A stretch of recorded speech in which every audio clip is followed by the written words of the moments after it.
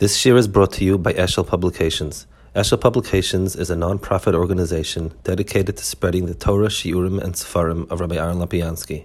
For sponsorships or more information, visit eshelpublications.com. Okay. Last week we spoke about the different variables, the different, aspects of HaKadosh Baruch Hu that go into the Amunah of HaKadosh Baruch Hu. We spoke about his omnipotence, about his being everywhere, about his knowing all, etc. In other words, not limiting the power and so on. There's one more aspect which is leading to the next step that's going to be very, very significant and a big divider between two groups of believers, and that is HaKadosh Baruch Hu has two aspects. We will call them Chachma, and we will call it Ratzon. Those are two aspects that come across to us that are really big divide between nominal believers and what's expected in terms of Emunah, the way we understand it. If a person believes in God, firmly so, the way he believes in gravity, it's a reality, it's there, even though I can't see it, but I'm very, very convinced it exists, which is the belief of many secular people that say they believe in God. But there's no understanding that the world is premeditated to take on a certain form. In other words, there's a goal and it has been brought to a certain point because of a goal in mind. Secondly, that there is an expectation, which we referred to briefly last time as God as a moral authority. That is the second part, what's colloquially called a personal God. In other words, if we imagine God as a force, the way Aristotle imagined it, as a necessary part of physics, then that part many people feel comfortable believing in. First of all, it's safely away. It's very hard to, it doesn't interfere terribly with our lives. The laws of gravity exist and they don't make demands on us other than when it pulls us down, but it's not, it has no expectations of us, it doesn't mean anything, and believing or not believing in it is just simply a matter of intellectual curiosity, and it's sort of a nice thing to discuss. But the idea that everything in the world is there with a purpose, that's called Chachma. Chachma doesn't mean God uses the mechanics of thinking the way we understand it, but rather that God, that steps are leading somewhere, and the world has purpose to it.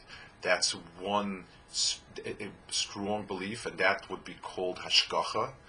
And the second one is that there is a divine will, and once again, we're not describing him, we're describing to us there is obligation and expectation to perform in a certain way, which I guess is the sort of the subdivision of what we call God as the moral authority, and therefore that's where religion comes into it, that we are obligated to follow it, and there is that which we ought to follow and can follow. And that's a tough one, because that interferes terribly with our lives, or better said, it takes over our lives. This is the part of Emunah that covers the belief that HaKadosh Baruch Hu gave Torah. More strongly, more fundamentally, the Rambam lists one of the fundamentals that God bestows prophecy. The fundamental aspect of that belief is not that there happens to be a person who's a prophet, but that God communicates with man. It's not a lifeless is construct of like gravity, but it's rather this communication with man. There is a message to man, and it obligates man. Though that's basically all under that heading of, we would call it Torah, and it is probably the more it's the area that is much harder to to believe in. It's simply because it makes a lot of demands on us.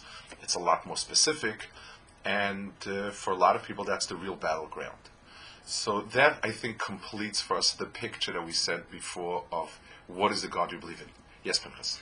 So last week we spoke about how when we talk about different midos of Hashem, such as Gevura or Rachanim, that's sort of just our perception. Yes. Whereas we're talking about, so to speak, God's interaction with this world, but not. We can't really talk about yes. God. So when we're talking about the Ratzon of Hashem, is that we just perceive it as being a Ratzon, but really, if you can say such a thing, like God doesn't really have a Ratzon, does it? Well, for us, it means that. Well, let's use an illustration. When we say that gravity pulls everything down, gravity may not be pulling everything down. It may be actually that we're finding the shortest path, the way Einstein constructed it. But it is a very useful way of describing it. That gravity is like a hand pulling us down. It fits well and so on. When we say God has a will, it means an obligation, expectation, as opposed to just a thing that exists. How that works, and let's take the fancy words out. Why, if any time I want something from somebody, implies that I'm missing something. If I'd like you to get me a glass of water, if I'd like you to behave, if I'd like you to do anything, that automatically implies I'm missing something. If I want a glass of water, I'm missing a glass of water. If I want you to behave, I'm a teacher, I'm a parent, and it's something that it'll make me really upset because I feel I'm missing something. We can't apply that to God. And the pasuk says, if you've done well, what have you given to HaKadosh Baruch Hu? And if you've sinned, what have you taken from Him? But as far as we're concerned, we really are doing something. We're rupturing a relationship. So we describe it as will in the same sense that when a human being wants something, we talk about the distinction between potential and actualization. The will means I would like to move something towards where it's not, but where it can be. So if I would want a glass of water, means will always describes I want to go towards something. So I would like a glass of water means we don't have a glass of water, but you can get a glass of water. I would like you to behave. I'd like you to study. So that's what the description of will means to us. Just like will is the inner core of a personality, the inner core of the relationship to God is God as an ongoing relationship with a direction where it ought to be headed to. And we describe that as Ratzon. We live it that way, but it's not a description of God's psychology. That's really what it is. Now let's move on to the next topic. Now we can go in two ways here, and I'd like to pause here. We can. The next train of thought would be to map out God giving the Torah, prophecy, etc., etc. I would like to stop at this point and go back and ask ourselves, well, we've mapped out what we ought to believe. How do we know it's true? How do we know it's right? How do we prove it, etc.? Which will, a lot of the principles, a lot of the points we'll make here are going to be relevant for the next things we discuss as well. It's a general topic of proofs and so on. Let's first toss out a bunch of caveats. That the first thing, let me make it very clear, we will not be able to prove anything. I think that's a very important statement. The Ramban says it, and the Ramban says it in his introduction to Milchamas Hashem, and he says, I don't recall the lashon exactly, but something along the lines that there is no mofes chotech bechachmas Torasenu kemoi betashberes and cheshbon, I think is lashon. Pretty much, I think I have it down. The Ramban says proofs exist only in math, not in Torah. Let's go slowly and let's discuss it. Math is the most provable of all disciplines that we have. 2 and 2 will equal 4 forever and ever and ever. In a triangle, a squared and b squared will always equal c squared. It's been up for grabs, but let's assume that to be like that. But in math, like pure math, geometry is already a step away from math. But in pure math, if a squared equals b, then a will equal the square root of b. That will be true for any number in any universe we assume, and so on and so forth. It's not even clear why that is. Is it because math is absolute truth, or is it because math is a system? In Monopoly, if you cross, if you pass by home, you're going to pick up $200 always. At least in my days, it was true. Unless you got the special card, it's always true. That's because the Mattel decided that that's the way Hasbro or Mattel, whoever made Monopoly, made a decision, and that's what it is. Math is a system, a constructed system. It works well, it applies all the world, but in the system 2 and 2 equals 4, so by definition 4 over 2 is going to equal 2. It's more, that's how you defined it. If I say an aleph is an aleph, then the word aleph is always going to mean aleph simply because that's what I said it is. It's a round circle. So, but math is absolute. Math can be proven absolutely, and once something is proven, it is absolute. That is true about math. Let's go on to chemistry or physics. Chemistry and physics can be proven to a great degree. I can take a little experiment and take X amount of gasoline, burn it for X amount of time, and get X amount of pressure out of it. That ought to be true always. There are some variations I discover. It depends on the altitude, depends on the pressure, depends on some other factors, depends on the type of casing it's in, let's say. But those can also be quantified. So chemistry and physics can be quantified. They don't have that same absolute sense as math, but you could always put it into rules and so on. Biology is more complex. Things work with statistical regularity. 98% of people that take penicillin for a certain bug will be cured, and 1% will have allergic reaction, 1% will not be affected. That tends to stay pretty well, but you can't, exact duplication you can't get. It's much more complex, much more fluid, but it's still within the realm of quantification.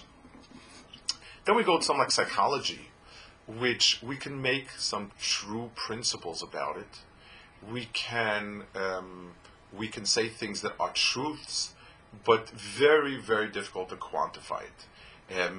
Giving a child love is positive, but how positive, and what's love, and how much love is love, and how much discipline comes in with the love, you can only give generalizations, and yet we accept it to be a discipline that contains a lot of truth, because generally speaking, it does go, even though you can't prove anything conclusively, theories come and go, not because not because psychology is so sloppy, but rather because by the nature of it, proofs tend to come and go. So it's just not provable. It's something that we have a sense of truth to it, and as a person develops and so on and so forth, he will feel more comfortable about the points he makes, and the observation seems to fit well with the theories, but it's very different. In philosophy, anyone who is at all familiar reading anything in the nature of philosophy, the word proof is laughable. Many great thinkers have made many great points. They have many counterpoints have been made, many counterpoints have been counted, and so on. We don't expect, when we read something, we don't expect it to be infallible. We don't expect it that it can be infallible. So the question is, philosophy deals with some of the most important issues in life. Biology is important. It's important to know how to treat a heart attack and so on and so forth. But philosophy, in its broad sense, is dealing with questions of good and bad, morality, the right life to live a person, happiness, so things of a very, very significant nature. And if we can't prove it, if we don't have any proofs, what's the point of all of those works that were written? I mean, by now anyone knows that you can prove and counterprove, and it's really endless. I once heard a description by a woman in Eretz Yisrael. She won the prize on Yom Ha'atzmaut. They have like sort of the highest Israeli prizes for accomplishments in science and discipline and so on.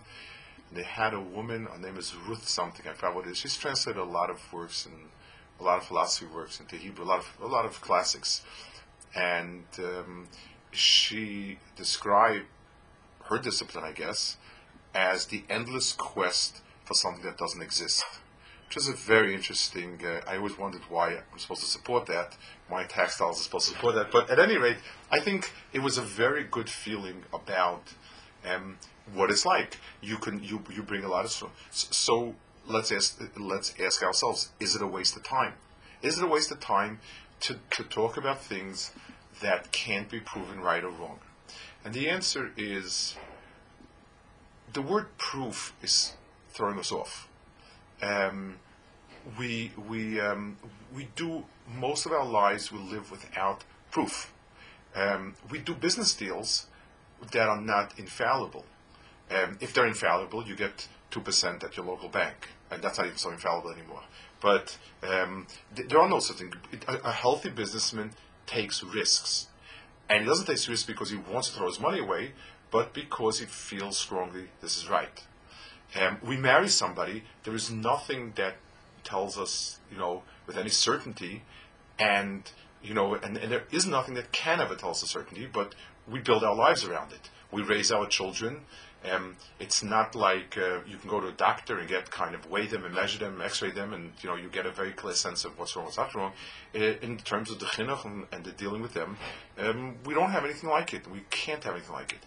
But still, we do feel good about it. We don't feel that most of the time at least, that we're just wandering in the darkness and taking random pot shots.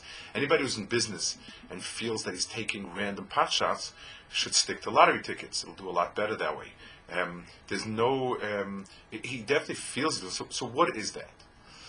So there is a person in a person's mind. There is the bina structure, bina, Beis Nun Hey, which is sort of what we would call mathematical processing, and that deals well with proof, with mathematical sort of proof, and so on. There's something called das, which has different connotations. We've spoken on occasion about das as being the part that connects it to the person, but das has another facet to it. The Gemara says in Chulin, there's a question whether Gid Anosh is the right foot, the left foot, and the Gemara says it's the right foot, Vadas Noite. Vadas Machras, it says.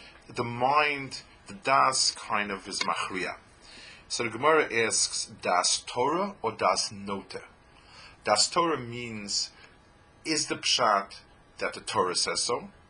You have a raya of some sort?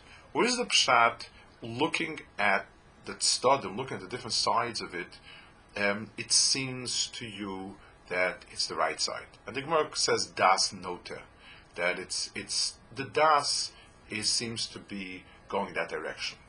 So the word das would be the ability of a person to weigh different evidences and to make a reasonable, rational conclusion.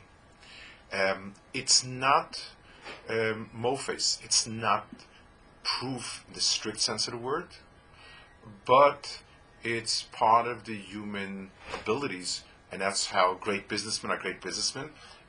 Unless they have insider trading, they don't know for sure what's going to be. They just they weigh the sides, and this seems to be reasonable, and the results bear out his reasonableness. I know somebody who was one of the world's great geniuses, actually two or three of them, who decided to earn money using their brain power to be in the stock market. And they were miserable failures, really, really bankrupted. And one of them was very frustrated, and he asked a friend of mine, I don't understand. I was the biggest Ilu in yeshiva, and I'm miles of everybody else. Why is it that I can't do well in the stock market? And he said that's exactly why. He said stock market is an anticipation of where everybody else's das is going to. And so if you're one step ahead of everybody else's das and you say the market will act this way, then you've got it made. You're 5 steps ahead of everybody. Nobody's even thinking of where you think they ought to go, and that's why you can't anticipate the market. Das is a human faculty, a lot more important in some ways than the Bina process. The so-called, quote-unquote, nerdy scientist type is a person who has a lot of Bina and many times short on Das. He can do the technical processing extremely well, given the information, given the algorithms. He comes up with the results splendidly. But when he needs to weigh things, he's at a loss. He's almost helpless in life because most of life doesn't have that. So Das is the human faculty of being able to weigh things and come up with the reasonable conclusion. It's the type of thing that a judge will use in a case, ought to use in a case. You have different arguments, you have evidence introduced by different sides. Unless you have a clear-cut video of the event or an admission, you have evidence, you don't have proof. The word proof is just stronger evidence. If you find DNA on somebody else, the crook may have taken DNA and smeared it on him. Those are all circumstantial evidence, but for society to function, we need to have Das. We have Das, we make those even conclusions. So in the large world of Emunah and Deos and all of those things, we don't deal with proofs. I think that word is a terrible misnomer, but we deal with a lot of credible contemplations, a lot of thinking about the world, and with many different ways, the picture becomes stronger and more credible until it reaches a certain point that we feel this must be it. Yes? So, is really saying that it's reasonable to believe in Hashem and that Hashem gave us the Torah and this is what we have an obligation to do, or is it unreasonable to not believe that? Okay, so let's go first. The obligation of Emunah is going to obligate us to keep thinking about all of those different factors that lead us to believe in HaKadosh Baruch Hu. And the thing is, in the world of Das, there are the gradations. Proof doesn't come in gradations. If an equation if equation doesn't work out 100%, it's disproven, and if you haven't worked it out 100%, it's not proven. But if I'm trying to prove an equation, I prove it for every case except for a certain very small class of numbers, it's still not proven.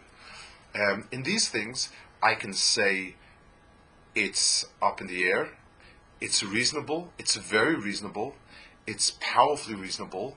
To me, it is a certainty. Those are all valid conclusions. The mitzvah of Emunah, therefore, is not either or. It's not you're a Maimon or you're not a Maimon. You strengthen it by different types of bonus we'll speak about, and and that's part of the mitzvah of Emunah, to study these things, to look at these things, to think about these things. There is another flip side to this that makes it problematic. A proof is very rarely likely to be tampered with. In other words, in math, if a guy cooks the books by adding the figures wrong, if he has $5 million revenues and writes it down as $8 million, it's quite easy to catch it, and it's glaring, and it doesn't lend itself well to for fraud. But on the other hand, when I tell my investors this is a very reasonable investment, that is easy to be fraudulent about, and I can protest my innocence. Look at this, look at this, look at that. Even, and this is the catch, for myself, for instance, somebody comes to me, a snake oil salesman, and he's a good talker, and he convinces me, and he kind of demonstrates to me that I'm going to be making my $100,000 investment will come back as $500 million. My das is going to be very, very, very warped by the illusion of the money. I was once reading a book about, I think the company's name was AMD. I think it was like in the late 80s, early 90s. It was a big agriculture trading company that they found was guilty of insider trading, and somebody sat in jail. But it was a huge company, and I believe it was the CEO. One of the things they had lost money in was the Nigerian fax frauds, where you get this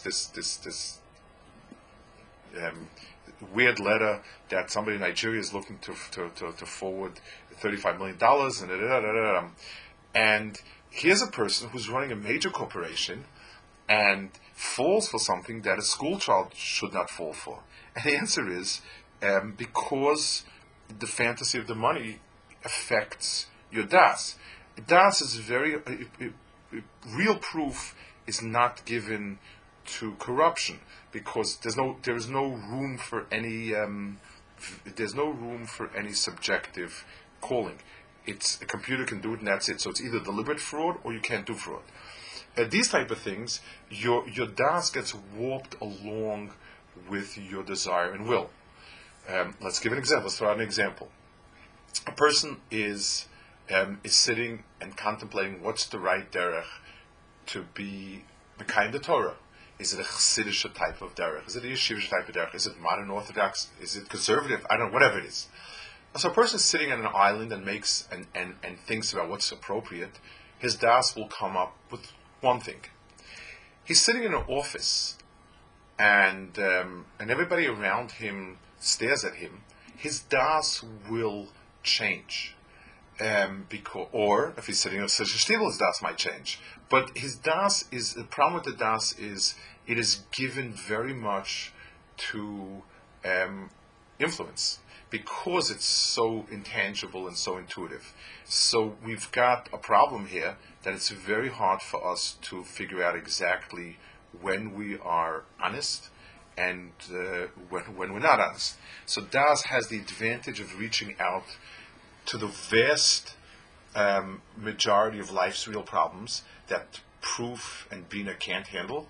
It's got the disadvantage of being extremely malleable by what you would like it to be. There's a famous story, an old Yiddish joke, where somebody's looking for an accountant for his company. And the first guy comes in and he says to him, "How much is 2 and 2?" So he says 4. He says, "No good. You're too honest for me, too straight." Second guy comes in and the guy asks him, "Well, how much is 2 and 2?" So the guy winks and he says, "It's 6." So he says, "No, you don't know your math. Not good for me." Third guy comes in and he says, "How much is 2 and 2?" So he turns to the interviewer and says, "Now tell me how much you would like it to be, and we can work with that." It's a lot of times that is the issue. Rabbi Chanan, when he speaks about how it is that we expect of a young boy to believe emunah, we think that the world's greatest thinkers, such as Aristotle, did not have the right emunah. How do we expect him to have it? And his answer is that if a person's mind was clear, then emunah would be the position he would take up. It's because we cloud it with different desires and so on that we don't reach that conclusion. So basically his point is the same obligation of the Torah that a person do right, and therefore his mind becomes unclouded by Yetzer Hara, that will also bring emunah. I just want to make that point, the point of Das being subject to influences, subtle, not so subtle influences of a person's desire and so on. So, let's sum up this point. We have a tool, and the tool is the tool for understanding things that are not given to proofs and so on is called das. And that is the tool that we're going to have to use. We will try to introduce different points as, so to speak, leads. What are the type of tracks that we use to reach this understanding? But at the end of the day, it's still going to be a das thing. It is not proof. You can't prove these things.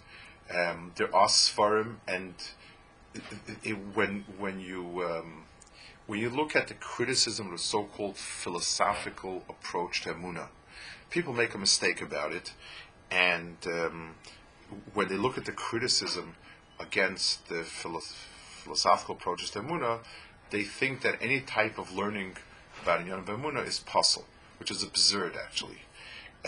What they mean specifically is as follows. If you ever take a look in the Chovos HaLevavos, just backtrack a second. Every single reasonable approach can be called philosophy. If I sit down and have a discussion with somebody about what's right and what's wrong, well, that's philosophy. Any type of chachma of that nature. So what does it mean we can't use philosophy for Torah? Torah is true because Torah says it's true. I've heard that argument. Well, how do I know Torah is true? The minute I start talking about that, that would fall under the very, very broad category of what we call philosophy. What they meant was something else. If you'll take a look in the Chovos HaLevavos, which was a sefer used as an example of things that are a type of sefer that they were not happy with. In the first Shara Yichud, he uses strict so-called logical proofs about God's existence. It's in the nature of things that are, it cannot be that. It's sort of very much like the rigorous logical types of proof for the existence of God. Can it be two things will occupy something at the same time, so it has to be this or that? Those type of proofs, those are the types of proofs that were frowned upon. First of all, like we said before, those things can be proven and disproven from day till tomorrow. Secondly, when you deal with X and Y and Z, at some point you lose a sense. It's very hard when you deal with something tangible. You can deal with certain rules about it. Part of what made a lot of Greek science absurd was they had all these bombastic points about things they really didn't know what they were. So what atoms are and how they work, and can it be that something is split down, and is a circle a perfect orbit, and all these things, they seem to us so divorced from reality because you didn't know what an orbit was.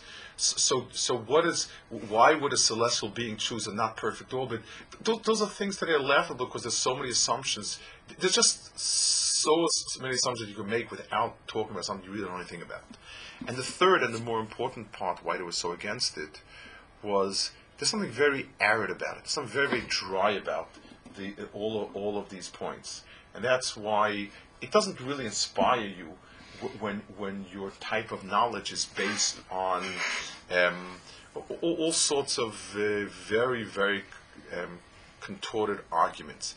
So that was the philosophy they were against. But in the sense that a person needs to think about HaKadosh Baruch Hu, think about Emunah, make it more real to himself. And there are different types. I would use the word hisboninus, which I translate as contemplations. When a person thinks about things, for instance, let's give an example that we can relate to. Someone did a favor for us.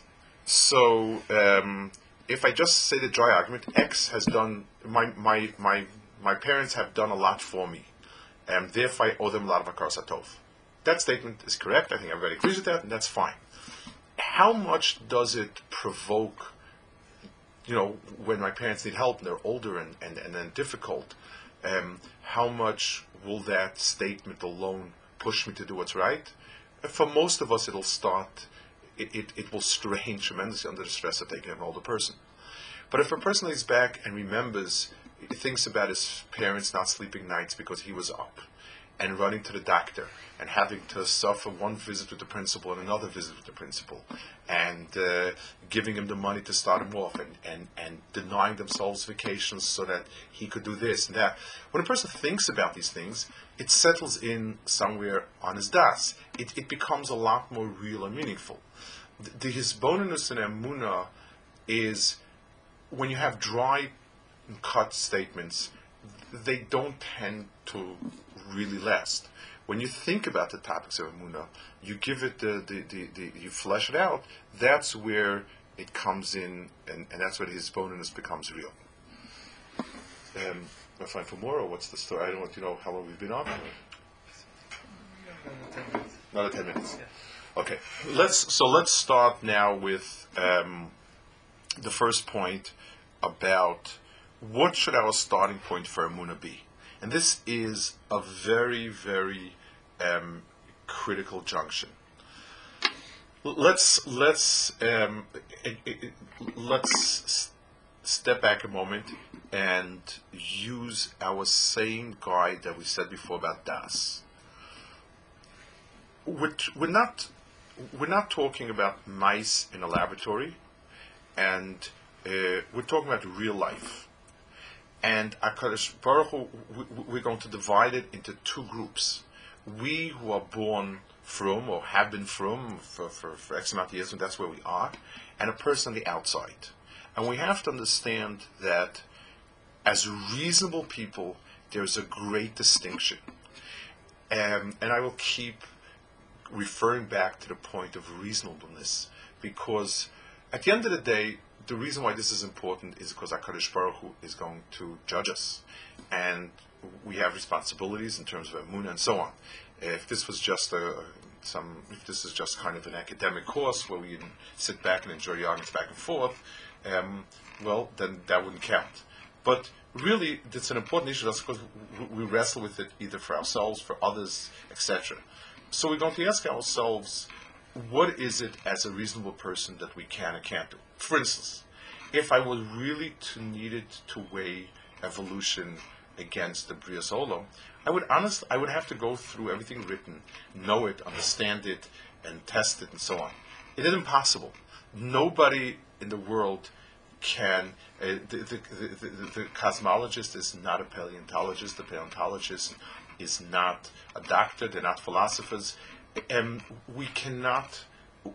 Neither HaKadosh Baruch Hu demands us, nor a reasonable human being demands of us, nor the demands of being a reasonable person place it on us. Let's give an example where, in real life, let's say I'm sitting now in Silver Spring with Pinchas, and someone asks me, why do I choose to live in Silver Spring? I say, very nice community. I can't say with the weather very much, but it's a very pleasant place. It's got a lot of nice things to it, and so on. So the person says, well, you're talking out of ignorance. Were you ever in Wichita, Kansas? Did you ever see Spokane, Washington, Portland, Oregon, Mexico City, Auckland, New Zealand? So I turn to him and say, okay, so what do you propose I do? So he said, well, first make a tour of all the cities in the world, live like a half year in each one, and then make a decision, an honest decision. To which I would say, I mean, I don't think God has granted me 25,000 years to live. There's no way I could cover every city in the world and still be around to see it. That's not a reasonable approach. There are people who are constantly moving, and we look at them and say, there's something about them that's disordered. Something about their personality is not stable, because a stable, reasonable person doesn't make those moves unless there are compelling reasons for it. Maybe he's in the army, they post him with someone else, or if he doesn't have a job, or if they're living in a crime-fast area, fine. So as a reasonable person, what ought to make me move from Silver Spring?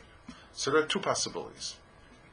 One is, I'm very unhappy in Silver Spring. The weather really gets on your nerves. The people there are not nice. The jobs are scarce. I'm out of a job. The price of housing is way past whatever it is. So there I have a compelling internal reason to move out. It's got to a point where I can't stay here longer and I need to go someplace else. Or I happen to go for a Shabbos to, I don't know, to Cherry Hill, and I say, oh my gosh, this is like a Gan Eden, and wow, those are reasonable for a reasonable person. Those are reasons to move on. Same thing is true. It's not a fault of a person that he hasn't explored and seen everything. If a person wanted to explore every religion, well, let's go slowly. Christianity, do we think that reading a book about Christianity will really tell us what Christianity is about? I mean, just flip it around. Imagine somebody reading a book about Judaism. Do you think he's really out in the picture? Unless he's learned Hebrew, lived in a Jewish community for a year. So Christianity is Catholicism and Protestantism. It's the Orthodox Church. I mean, they all believe firmly that the other guy's going to go to hell. So we definitely need to support all. In Islam, you have 2, 3, 4 movements. Buddhism has tons of 2 large divisions and many smaller, and Hinduism, I have to learn the language, live with the people, and get a sense of it. Is that a reasonable way of getting at the emes? And forgetting about, I mean, you're talking about major religions, and each one you have to get into its culture, its language, and so on. Just like if somebody happened to visit a shul for 3 hours, you don't think he really understands Yiddishkeit. So going to Japan and taking a snapshot of something, it's not going to make you an expert in Shintoism. You're going to have to live it. So the unreasonable person is trying out a new religion every year. Or something within Yiddishkeit itself propels you outwards and bothers you enough, chas v'shalom, that you need to go out. But on the other hand, a reasonable person does take stock. He does visit other places occasionally. He does have some idea. He doesn't live in Wichita, Kansas, and never looked out of it. So somewhere along the line, there's a balance. But when someone comes to me and says, "How do you know you're right and not Christianity?" As far as I'm concerned, for me who's there, my starting point is Yiddishkeit. It's very different when you're trying to convince someone else, and definitely when you need to make an argument to somebody to switch from being not secular to religious or whatever it is, that would require a powerful argument. It's like the difference between, anyone who's a salesman knows when you want to keep an old customer, it's much easier than getting a customer to switch to you. Getting a customer to switch, the burden of proof is on you. You need very powerful arguments, a little bit lashon hara, etc., and maybe a few dollars here and there to get somebody to switch to you. But to keep a customer, there's a status quo, and that's a reasonable. Status quo is a reasonable way. Stability and status quo go hand in hand. They are almost the same thing. So in a Inyan of Emunah, we don't need to keep going back to what we call zero-based budgeting. Okay, we believe in nothing. Let's start. It's not a reasonable assumption unless a person is very bothered. Something is really bothering him, and it's forced him to go back, or he's seen something else. Lahavdol of Alf Havdalos, even Yiddishkeit itself, there are different valid approaches. But if someone were to ask me, why do you see yourself as a mere yeshiva person and not as a Ger Chassid? So I would say, well, I'd have to try Ger, I have to try Breslov, I have to try Chabad, I have to try Panovich Yeshiva, I have to try Slobodka, I have to try YU. I can make, as a reasonable person, and being that I believe they're all within the pale of what I would consider to be emes, I would take a look at it, would meet, but it'd be very unstable. A person who spends a year at each place, there's something not reasonable about it, something unstable about it. So there's a great divergence in approaching Emunah between the person who's there. So when someone comes to me and says, yes, you believe that way and you feel that way because you were born there, my answer could be yes. But let me ask you, what do you believe? What do you feel? Do you believe in anything? I have a worldview of goodness and so on, based on the following. I've never bothered to start from scratch, but I have it and I feel comfortable about it. What is you? A secular person, the first argument with a secular person is, you don't have a real worldview about what's right or wrong. You have feelings, you're a good person, most people you meet are good people, but you don't have any principles. You don't live anywhere. You're a kid out of college and you're looking for a job. So then you need to do some comparative shopping. But I don't have to, a kid who's out of college and looking for a job, he doesn't say to himself, well, I've gone to college in Binghamton, so I'm going to stay in Binghamton. And no, Binghamton is gone. That's it. It's over with Binghamton. And now I'm looking, and I have job offers from San Francisco to Philadelphia and everything in between. I've got to look for that. Most people that you will meet in life are not. No one here is out to convert Christians, so we don't. That's not the approach we need to take. Most people are not out to convert someone who is fervently some other branch. Most people that you will meet, the so-called Reform people, there is a mi'uta de mi'uta de mi'uta that have any real philosophy of life that they've studied. It's a place that's they identify the general goodness of God and the Jewish people in Torah best at best of their anything. But most secular people never thought about these issues really. And again, they're not bad people, but in a certain sense, from their point of view, they're body open. When he asks you, did you reconsider from the beginning or not, it wouldn't be reasonable. If someone has a powerful argument that he brings to your doorstep, it forces you to rethink things. And just as evolution, because it's come to our threshold, because all around us the world has believed that, and there's a lot of science behind it, a lot of scientists, we need to deal with it to some degree, because it's knocked on our door. But that it is a very unreasonable position that we need to go out and look at everything to discern the truth. No reasonable person could ever do it, and it would not get him anywhere. By the time he can make that decision, he'd be long deceased. So the two basic, and it's really one issue, is when we're dealing with these issues, the perspective is not going to be proof or mathematical proof. It'll be what we call das, which is a human faculty of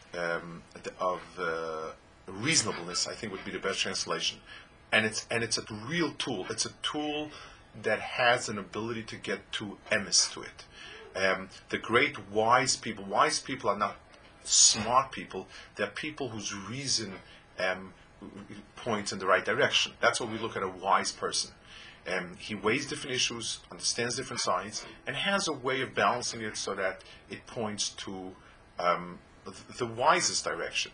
So in the great world of Emunah, we're going to try to come up with reasonable arguments, what we'd call evidence rather than proof, and reasonable arguments rather than infallible arguments.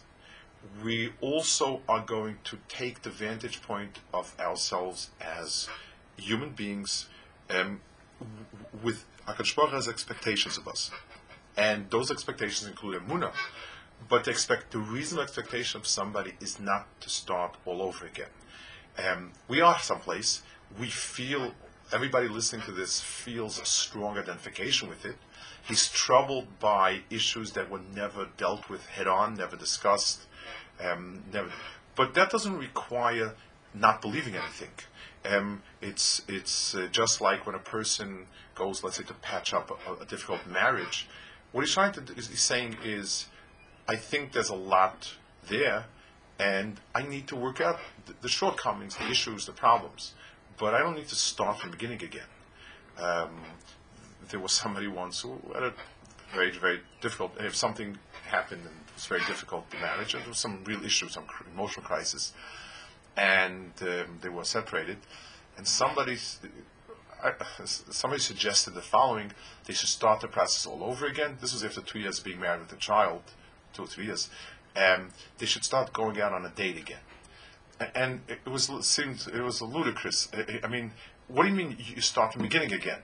It's like, hello, they know each other. Wouldn't they ask each other like where they're coming from and what their worldviews are?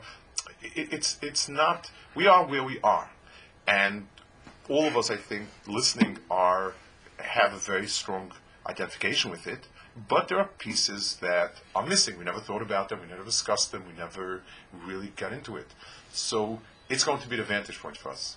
If you meet people on the outside, how you deal with that, I think that for the vast majority of people, it's not as if we're coming to tell them to change something that they have. For most people, they never had anything. I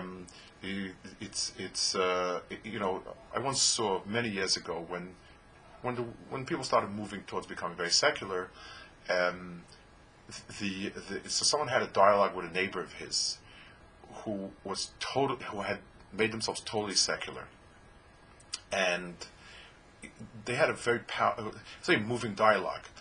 The secular person, who was a nice person, told the frum person, you are pre-prejudicing your children by giving them all of that Judaism and Torah and all these things that your values. And we leave a completely blank slate and let our children choose. And the person replied, do you mean to say that you are giving nothing to your children? Isn't that what you're saying? And now in the most basic, deepest human emotion is to give a legacy or inheritance. We worked very hard our lives to make money, and we want to give that over to our children. We uncovered a lot of truths in our lives, and those things that we uncovered, we want to give to our children. They will make decisions with it later. We don't want the kids to invent wheels all over again, because they'll never get anywhere. Those areas that we think are real truths, we give to our children. If you don't, you're giving nothing. Most people, the vast majority of people that are secular, got nothing. And therefore, it's not as if you're trying to get him to switch a company. He doesn't have life insurance. So the question is not why switch from Apex to Acme. The question is to get life insurance. That's a much easier sales than pushing somebody away from Apex to Acme. Okay.